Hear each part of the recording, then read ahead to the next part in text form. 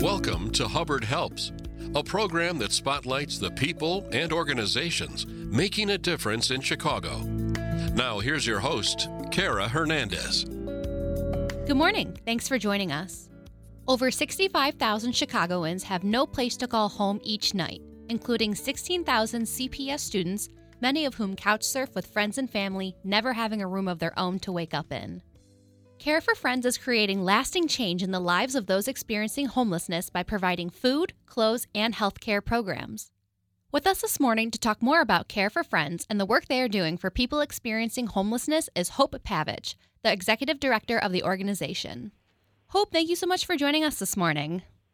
Good morning, Kara. Thank you so much for having me. How did Care for Friends get started, and how has it grown into what it is today? So Care for Friends actually started as a mission of the Church of Our Savior, which is based in Lincoln Park. In 1968, during the unrest of the Democratic National Convention, the church had opened their doors to people just looking for a safe place to stay and rest. So what started off actually as a one-off kind of offering has now blossomed into this multi-program organization.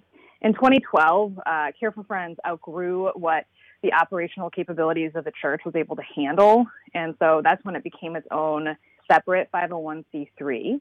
Although the church is they're still a very, very strong partner of ours. In 2015, we added a screening clinic, and in 2020, we launched a youth program. So every year, it seems like we're continuing to add on and expand what Care for Friends is. You're the executive director of Care for Friends. What led you to the position you're in today, and what sparked your passion for helping people who are experiencing homelessness? So I started off my career in the Chicago nonprofit sector. I started working with an organization called the Marriott Foundation Bridges from School to Work program. So there I worked as a job coach with low-income Chicago public school students who had cognitive delays and learning disabilities. And then in grad school, I worked with survivors of human trafficking who had been trafficked into horrific labor situations. And with these situations, I saw the impact of being underserved and living in under-resourced areas. So those things really compound any life challenges, particularly financial challenges. And many of the people I worked with were either already experiencing homelessness or just one crisis away from it. If you're working on your health or trying to find and maintain employment, going to school, or really working on any number of things, just imagine trying to do any of that without a safe place to rest at night or a place to call home. You're basically climbing an uphill battle on a mountain of quicksand. So stable housing, from what I see, is really a part of the foundation of a quality of life. And I was just impassioned to work with an organization that was preventing homelessness and an organization that was supporting those who were experiencing it. What do you want listeners to understand about people who experience homelessness? Are there any misconceptions? So first off, it really is just that. It's a part of someone's experience. It doesn't define who they are by any means. A lot of us, if we see, for instance, a well-dressed stranger on the street, we don't look at them and immediately think, oh, that's a house person. But we do tend to do that with folks who fit a visible, unhoused stereotype. And then a lot of other dangerous assumptions can come along with that. I don't walk around introducing myself as housed Hope. Having housing is just a part of my experience. And many of us are just one medical crisis, one increased tax bill, one rent hike from not being able to afford housing. Unfortunately, it's a really scary reality, and I invite listeners to just pause and really think about how easy it is to experiencing homelessness or be susceptible to experience homelessness. Some other things, too, that I think are important to think about is that street-based homelessness is often the most visible form, but doubling up or couch surfing is actually the more common form of homelessness and can be just as destructive and sometimes even more so. According to the Chicago Coalition for the Homeless, 75% of those who are experiencing homelessness in Chicago are actually doubling up. For those of us that are wondering, what does that mean? What's double up? It's like crashing on someone's couch or just staying with people for a short period of time, but it's not actually your house.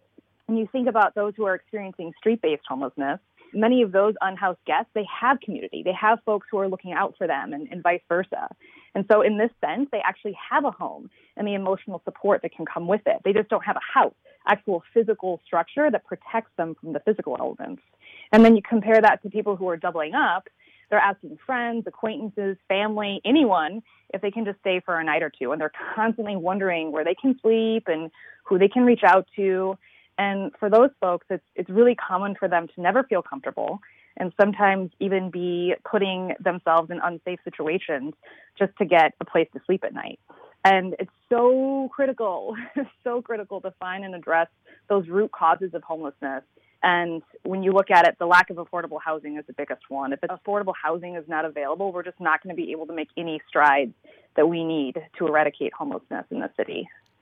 Actually, there's another organization that we work with called DePaul USA, and they work directly with DePaul students who are experiencing homelessness, because that's another thing, is that there's a huge housing crisis for college and university students. City colleges, Chicago City Colleges, DePaul USA, they're all doing some really amazing work to address homelessness within college. But when people think of homelessness, it's usually just like a really narrow vision of what they see on the street, when in reality, it's such a bigger and more widespread issue than just that. This is Hubbard Helps on Hubbard Radio Chicago. I'm Kara Hernandez. Today, we're joined by Hope Pavich, the Executive Director of Care for Friends. Care for Friends works towards a future in which access to food, housing, and healthcare is a right, not a privilege, and safety and wellness are a reality for all. According to your website, careforfriends.org, you offer many programs that serve those who are experiencing homelessness. What are some of the different programs Care for Friends provides, and what impacts have they made? So the foundation of Care for Friends is actually our Food for Friends program. On Mondays, Thursdays, and Saturdays, we offer a 3-course lunch. So it's an appetizer, the main course, and then the dessert course from 10:30 to 12:30. So it's during these meals that we really get to know our guests, and we're able to establish the trust that's necessary to connect them to the other resources that we offer. We invite community partners such as the Night Ministry and Legal Aid Chicago to attend our meals and provide case management, legal guidance, phone service, and just other critical support to our guests.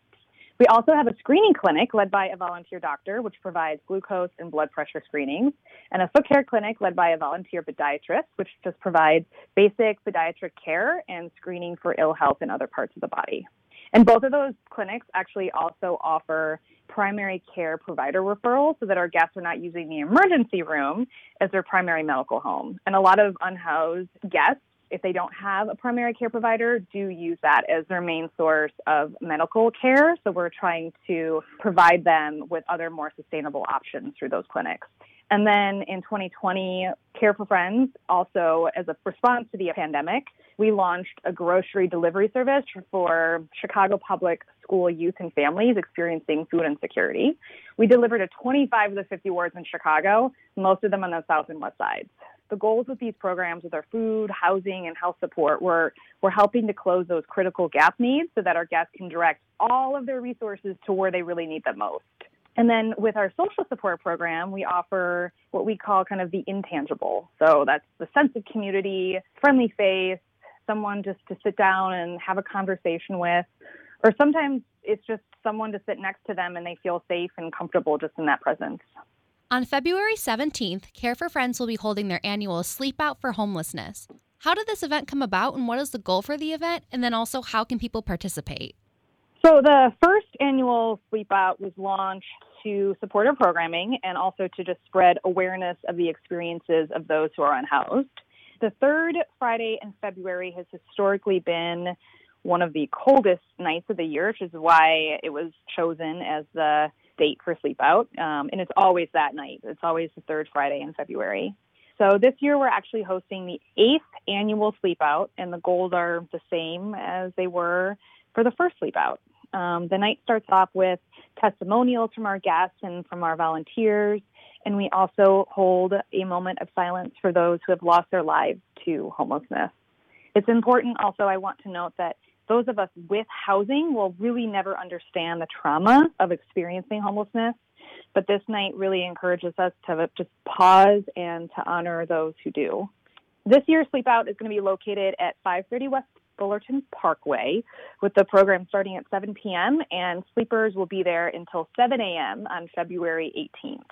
So people can participate by joining us anytime throughout the evening, really anytime. We'll be there from 7 p.m. to 7 a.m. They can help by donating, they can sign up as a sleeper, or they can do all three. So for anyone who is interested in more info, they can visit careforfriends.org/sleepout for any other details. What plans and goals do you have for Care for Friends in the future? So we're kind of in the middle of a big project at the moment. We, in collaboration with our partner, the Church of Our Savior, we're actually working on building a community center. So as we speak, we are renting space in Edgewater. And while that is happening, we are also working with COS to design and build a new community center in the space where we had been since 1968. That building really outgrew what it was able to sustain. It was pre-Civil War construction, so to say that it was time to tear it down and build a new center is definitely an understatement. So that's what we're doing. We are looking to have that building up and running by 2024. And when that happens, we will have the space needed to obviously continue the programs that we have currently and expand programming, really look at what else is needed in the community, how can we support that, and provide and create programs that do just that.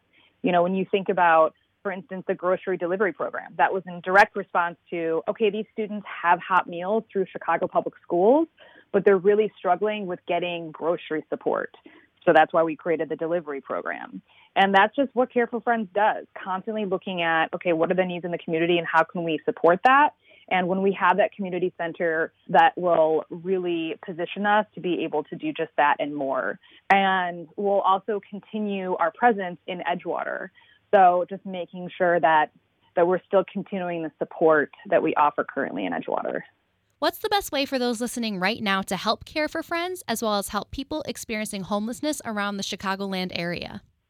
They can absolutely volunteer with us. We have consistently open volunteer opportunities, and honestly, since the pandemic, we just don't have as many volunteers as we once did. So we're always encouraging people to volunteer for a variety of our programs. If people like cooking, they've got a place at Care for Friends. If they like talking, if they can be part of the social support program. If they want to help out with the foot clinic, the screening clinic, clothing, we also offer toiletries. There's just a whole range of things that folks can come through our doors and help out immediately. It's a really low barrier for volunteers to step right in and hit the ground running. So that's really a major way to get involved and to help get involved with the work of addressing homelessness and food insecurity.